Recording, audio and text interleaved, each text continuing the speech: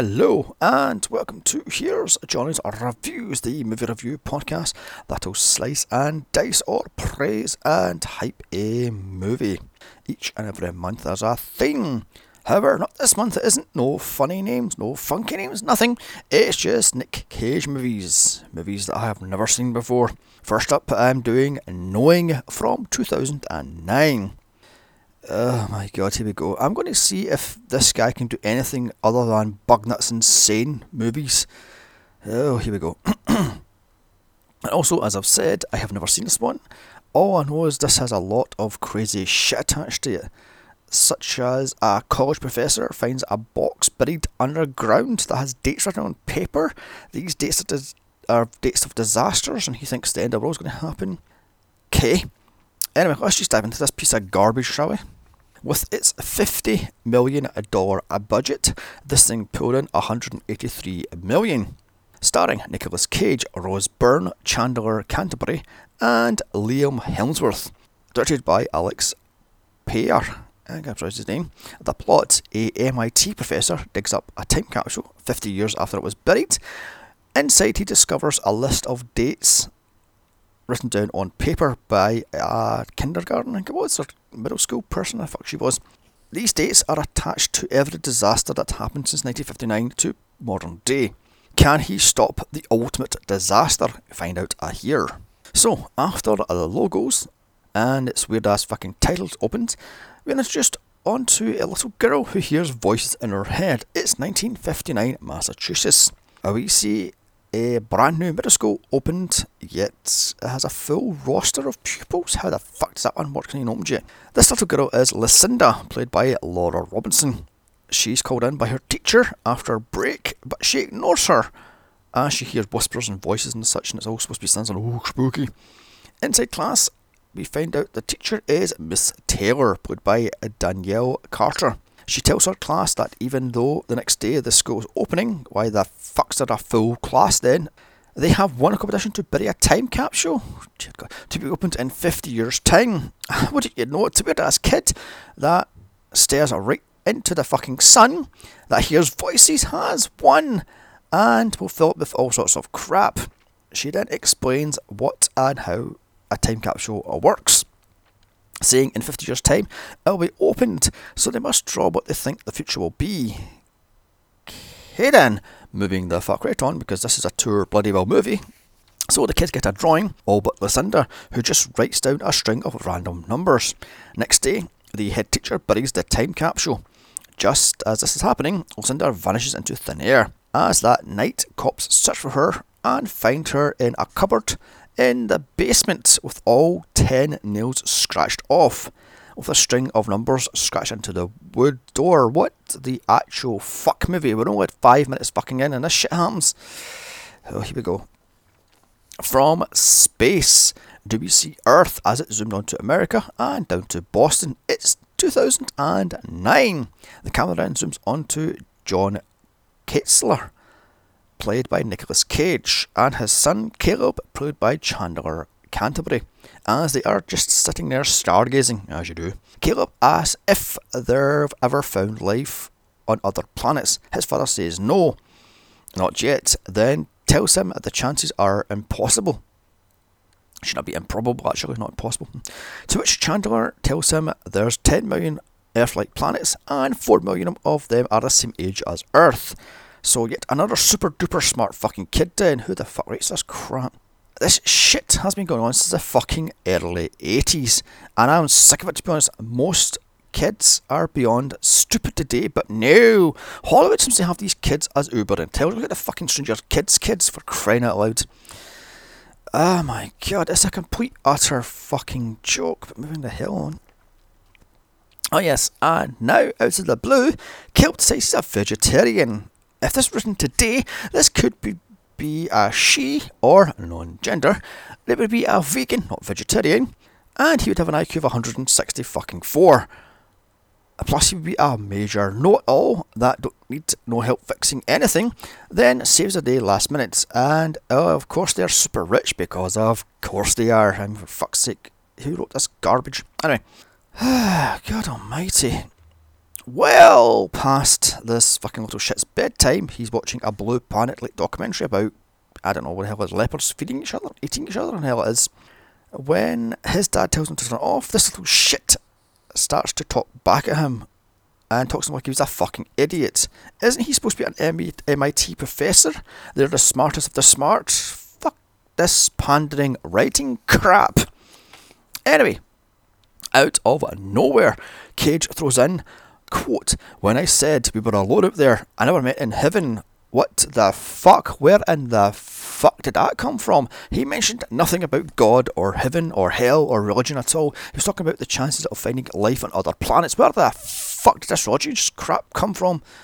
Honest to God, 1 minute they're talking about the chances of life on other planets. Next is heaven and hell. Talk about going out of fucking left fucking field. Science and religion do not fucking well mix. Anyway, once this little shit is tucked in, Caleb removes his hearing aid. Where the hell did that one come from also? I mean, downstairs, we're listening to Beethoven's 7th. Ketzler gets drunk on scotch. If I remember right, that's the same piece of music that was placed on a gold disc on Voyager. Or Voyager. Anyway, moving on. Next day at MIT, we find out Ketzler, or Ketzler, that's his fucking name, is a professor teaching determinism. I can't say that right. Determinism. I can't fucking say that word right. And moving on. In his class is Spencer, played by Liam Hemsworth, his very first movie role. All for fucking 2 seconds. Moving on the hell on. Anywho, Ketzler asked the class to explain how our sun is perfect so we on Earth can thrive. Wait, I'm in here. I thought he believed in heaven and God. So why the fuck isn't he teaching criticism? I can't figure that right either. I mean, shouldn't he be teaching man made God and snapped his finger? Sorry, God made man and snapped his finger and blah blah blah blah blah. And it was all done within 7 days. La la la. Not fucking evolution and all that malarkey. Moving the fuck right on. A college professor comes in and he is Professor Beckman, played by Ben Mendelsohn, to ask him to dinner as part of a blind date, kinda, but Ketzler runs off to be with Caleb's school because there's something about his wife died years earlier and he doesn't want to, I have no idea, just run with this bit. Something about he's been alone for years but his wife died and left him with a kid and the kid is disconnected and the house is a mess and blah blah blah blah blah. Moving on. It's time capsule day at the school. Miss Taylor, now played by Agatha McGrath, is there to open said capsule as she was the one to bury it. She hands out envelopes and what do you know, it's little Caleb gets Lucinda's. What are the fucking chances? I swear to God, this is like a bad horror movie. Anyway, he runs off to open it and reads the letter. Seconds later, he hears whispers and what do you know it, someone's watching him. He is the stranger, played by D.G. Maloney. That night at home, Caleb complains his hearing aid is acting up, then asks if he can go to a sleepover that weekend. Ketzler finds out Caleb stole the letter he got from and read it, and there's a string of numbers. And apparently this guy can understand everything about the thing, because of course he can. But I mean, this little boy's IQ level just drops, and it's just forgotten all about it, because he suddenly becomes a zombie-like thing and goes with all these weird fucking people. Moving on. Caleb claims it may mean something, or be a map to buried treasure. Of course he does. Later, Caleb is watching a video of his mother singing to him a nursery rhyme to go to sleep when he's much, much younger. So the mother's dead. Okay then, I swear to God, if this is Contact, I am fucking done. Downstairs, his dad gets drunk on yet more scotch. In his drunken state, he sees a pattern in the string of numbers, and boom! The end is nigh! Who the fuck wrote this shit? The first numbers he sees are 9, 11, 2, 9, 9, 6. And he goes to the little Mac, the Apple Mac type thing, and finds out it's 10th 11th, where 2,996 people sadly died. So in a more drunken state, he writes down more dates and finds out every date has a disaster attached to him for the past 50 years. Next day, Caleb finds his dad had ripped off the wall a whiteboard, because of course he has, and he's written all these weird numbers down the whiteboard. But by the way, this whiteboard just disappears, and this whole computer stuff, science stuff just disappears for a religious angle towards the end. Just out of fucking left field. Later, dropping Caleb off at school, Caleb tells his dad he's a little awkward, a little bit off today. He should still be drunk. If he is drunk all night, a full bottle of scotch. So why the fuck is he driving his fucking pickup truck next bloody well day? He should still be legally drunk. Anywho, at the MIT Haystack Observatory, Kitzler shows his workings to Professor Beckman, who of course doesn't want to believe him due to Kez not acting a bit off. You've been fucking bugged, that's insane. He shows him a print off of a website page detailing the day his wife died. It turns out in these magical numbers it had his wife's death for some fucking reason. He then rants at Beckman, this is real, not a fucking joke. It's all real. Okay then, this is the start of the Bugnuts cage I'm here for. Beckman tells him ever since he lost his wife several months earlier, he's been a little bit off. Maybe he's reading too much into this, yeah, fucking think. With that, Kitzler just storms off to visit Miss Taylor to ask about the little girl that wrote the letter, i.e. Lucinda. She tells him the story of the day Lucinda went missing after the time capsule was buried. Then he tells him Lucinda is long dead. By the way, she must be in her, 80s with dementia, but she recognises this little girl and remembers everything just like that, you know. Later that day, as Caleb is outside kicking a football, Kitzler is on the phone trying to get the names of the men who opened up the hole to get the time capsule out. Again, this goes fucking nowhere, it's just dropped. Meanwhile, two men in black pull up outside the house and give him a stone and then just drive off. Again, these stones go nowhere. With that, Kitzler goes out to try to figure out what the hell happened. Then he goes back to his Mac to find out when Lucinda died. We find out it was 1988. Kitzler's sister then jump scares him. She is Grace, played by Nadia Townsend, a completely useless character who goes nowhere.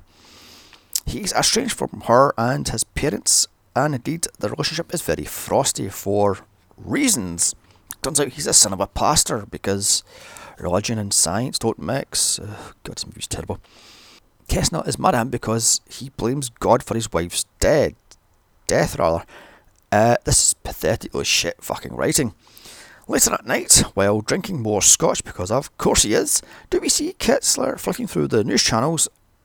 On one we hear of a solar flare due to hit Earth in the next few days. Also a fire in an oil rig that killed no one because Kitzler looking for the 81 deaths or some shit like that, but who cares. Next morning, he's awakened by telephone. No wait, it's late afternoon. Caleb calls him from the school to say he is on the afternoon carpool. Kitzler said he'll be there in 10 minutes. Again, should he be driving? No, he was up to 3:30 in the morning drinking scotch. He should still be fucking technically pissed. A thunderstorm rolls in, stuck in traffic. An airplane crash lands near Kitzler's car. Kitzler runs to see if he can help any of the survivors. There's a man on fire, but he just runs off. Kitzler then tries to help at least 3 people before being run off by police. What the fuck is this Final Destination shite? Oh, by the way, there's a part where Kitzler is standing next to a fucking spinning engine, so he'd be sucked in, turned into fucking confetti. Moving on. Returning home later at night, we find out Grace, watching on the news, that 4 planes crash landed on the exact same day. God, the plane that crashed next to Kitzler had 81 deaths on board, or dead people, or whatever.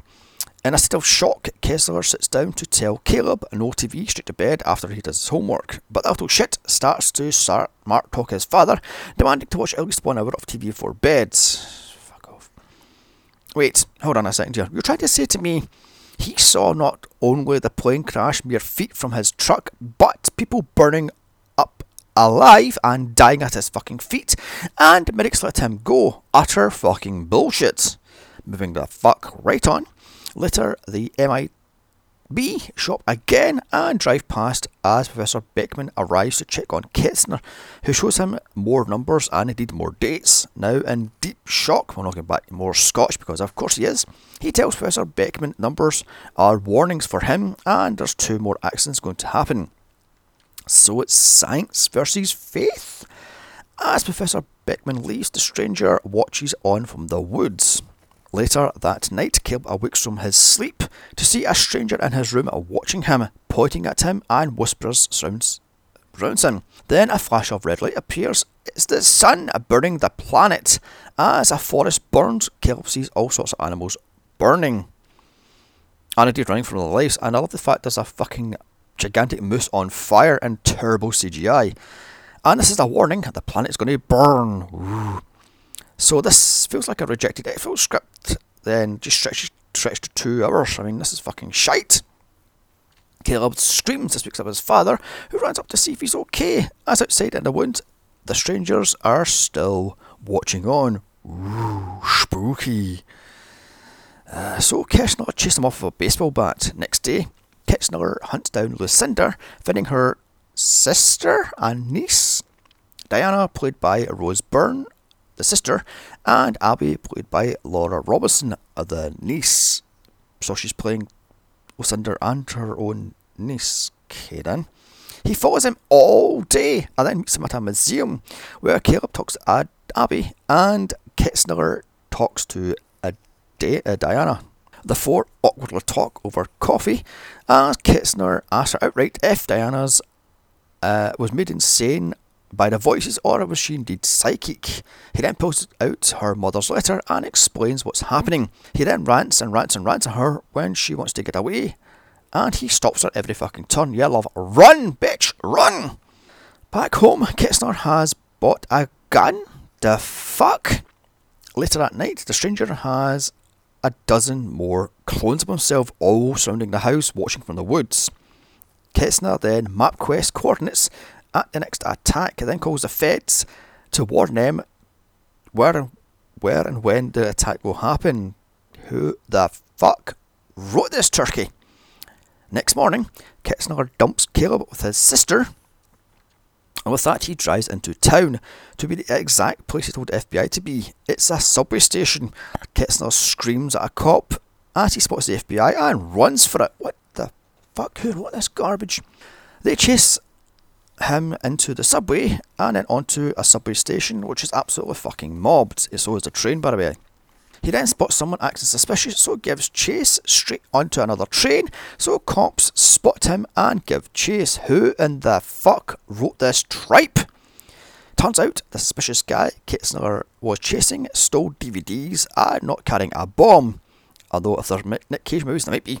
More fantastic shit as the subway train speeds off the track and then ploughs straight into the one Kessler is on. Kessler is of course safe as the train ploughs through the train on the station, then jumps onto the platform and kills dozens of people. Is this Final Destination meets X-Files or rejected scripts? I mean, who the fuck wrote this turkey? Dear God, I just looked it up. This is the same man that bought us such greats as Boogeyman 2005, Ouija, and Possession, the fucking Jewish Exorcist ripoff. Strip these people of their rating cards now! God almighty, back to this piece of shit. The survivors are injured as they escape the subway in a cloud of dust and blood as EMTs lead them out. Kessler then walks out stunned, dazed and zombie-like, covered in dust, unharmed. Bullshit, that fucking subway train ploughed right past his head. He should be fucking dead. As the news reports the crash plus other incidents across the globe, shit is hitting the fan big time. Kessler picks up Caleb from his sister as outside his home he finds Dana and Abby waiting for them. Okay then, how the fuck does she know where the hell he lives? Who cares? The kids connect as Diana tells Kessler that her mother told her she would die on the 9th of October 2009, the next day. Or a few days later. So Kessler drives them out of town. Where are they going? Why are these two suddenly lovers? How did the kids become so buddy-buddy so quick? Who gives a fuck? This is bad writing 101. In the middle of nowhere, Diana shows Kessler a trailer? Fallout shelter? What the fuck is this garbage? And wait, out of absolutely fucking nowhere, here's Diana's backstory. When she was 9, her mother died due to suicide. However, before that, they lived in a trailer in the middle of nowhere. The one they're in now, actually. Her father took her from her mother short before she killed herself after she told him she would hear voices and hear horrible things telling about the future and indeed how the earth is doomed. So you're trying to say to me, like, this guy dated her, fucked her, had a kid with her, and not once did he notice she was a little bit off for 9 years. Say it with me here, children. bad fucking rating. Bad movie, bad everything. Oh my god. Kitzner searches the trailer and finds a room full of newspaper clippings, all of incidents from 1959 to 1988. Also a drawing of God's chariot. Okay, I'm done. God's chariot, like Noah's fucking ark. Right it in, this movie has went well off the fucking rails. Let me get this straight here. Caleb and Abby are the new Adam and Eve. They're supposed to restart the human race once the sun burns the planets. Fuck it. Done! The strangers are aliens or indeed angels, it's not clear. They take Caleb and Abby away on a spaceship just before the sun dry roasts the earth with a sunflare, taken to some god only knows where planet to learn from the Tree of Knowledge with the other, quote, chosen children as the earth burns. Who wrote this crap? It feels like the shit from Final Destination and the crap bits of X-Files were distilled to its purest utter crap, and then I had a baby with a Scientologist. This is fucking beyond shit. Why is it fucking taking itself so bloody well seriously? This is a campy B-movie. It's acting like it's fucking Citizen Kane. The acting is way OTT, the CGI is beyond shit, the music is way too much, and the script is utter garbage. Cage is running like a fucking madman with a gun. I lost my shit when he pulls a gun on a stranger. It then hits him with a beam of light. Who the fuck takes this shit seriously? I mean, I was on the floor pissing myself with laughter. This is utterly ridiculous. They're supposed to take this shit seriously. I mean, let's just score this piece of garbage out of 10. I'm going to sing a minus 10 out of 10. Utter shit. Hilarious, ridiculous, and dumb, but for all the fucking wrong reasons. Far too full of itself. Crap and utterly awful fucking paint by numbers shite writing. Piss poor CGI, way OTT fucking acted, and just painful to fucking watch. The pseudoscience in this thing is fucking mind-numbingly boggling. Jesus Christ, science versus faith. Faith wins. Oh, whatever. Avoid this fucking turkey. Oh my god. Anyway, thank you for listening. Don't forget to like, share, comment and subscribe. Also follow me on Twitter at Here's Johnny's Pod and email me movie suggestions to Here's Johnny's Reviews at gmail.com. Next week, continuing Cage Month, will be Pay the Ghost. Then the rest of the month will be Colour Out of Space and Season of the Witch. God, help me. Check out my other horror podcasts of Aliens, Predator, House, Resident Evil, Final Destination, and many, many more. Also my solo podcast of The Mist, The Thing, The Fog, Prince of Darkness, and more. Bye, and remember, I watch these bad movies, so I don't have to. I have to watch The Fucking Happening, a much more better movie than this piece of shit, plus it's funnier. Bye.